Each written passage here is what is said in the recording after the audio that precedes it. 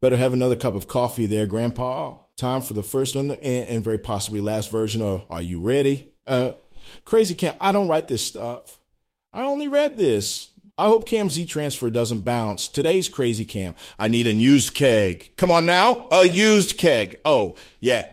Cam writes, I know the deadline is probably passed to apply to get a pavilion at the Edmonton Heritage Festival. Get together this weekend.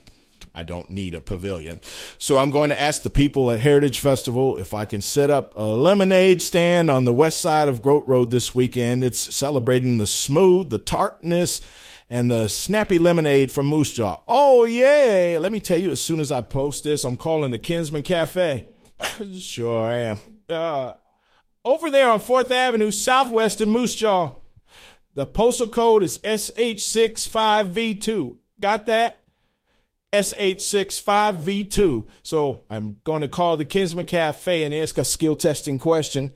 What is their biggest, and I mean the biggest selling lemonade? Then I'm going to see if I can find a keg. A used one, of course. We'll clean it out and mix up the best lemonade we can.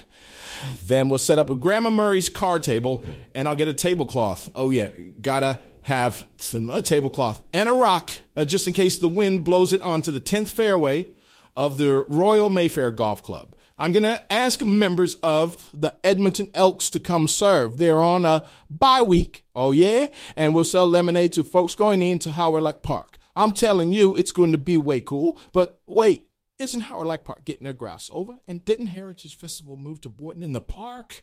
By golly, Bob. I think they did. No matter, though, we can still set up somewhere near Boynton Park. Oh, yeah. So do you know where I can get a used keg? I'm Crazy Cam. Tune in for another adventure soon. Oh, yeah.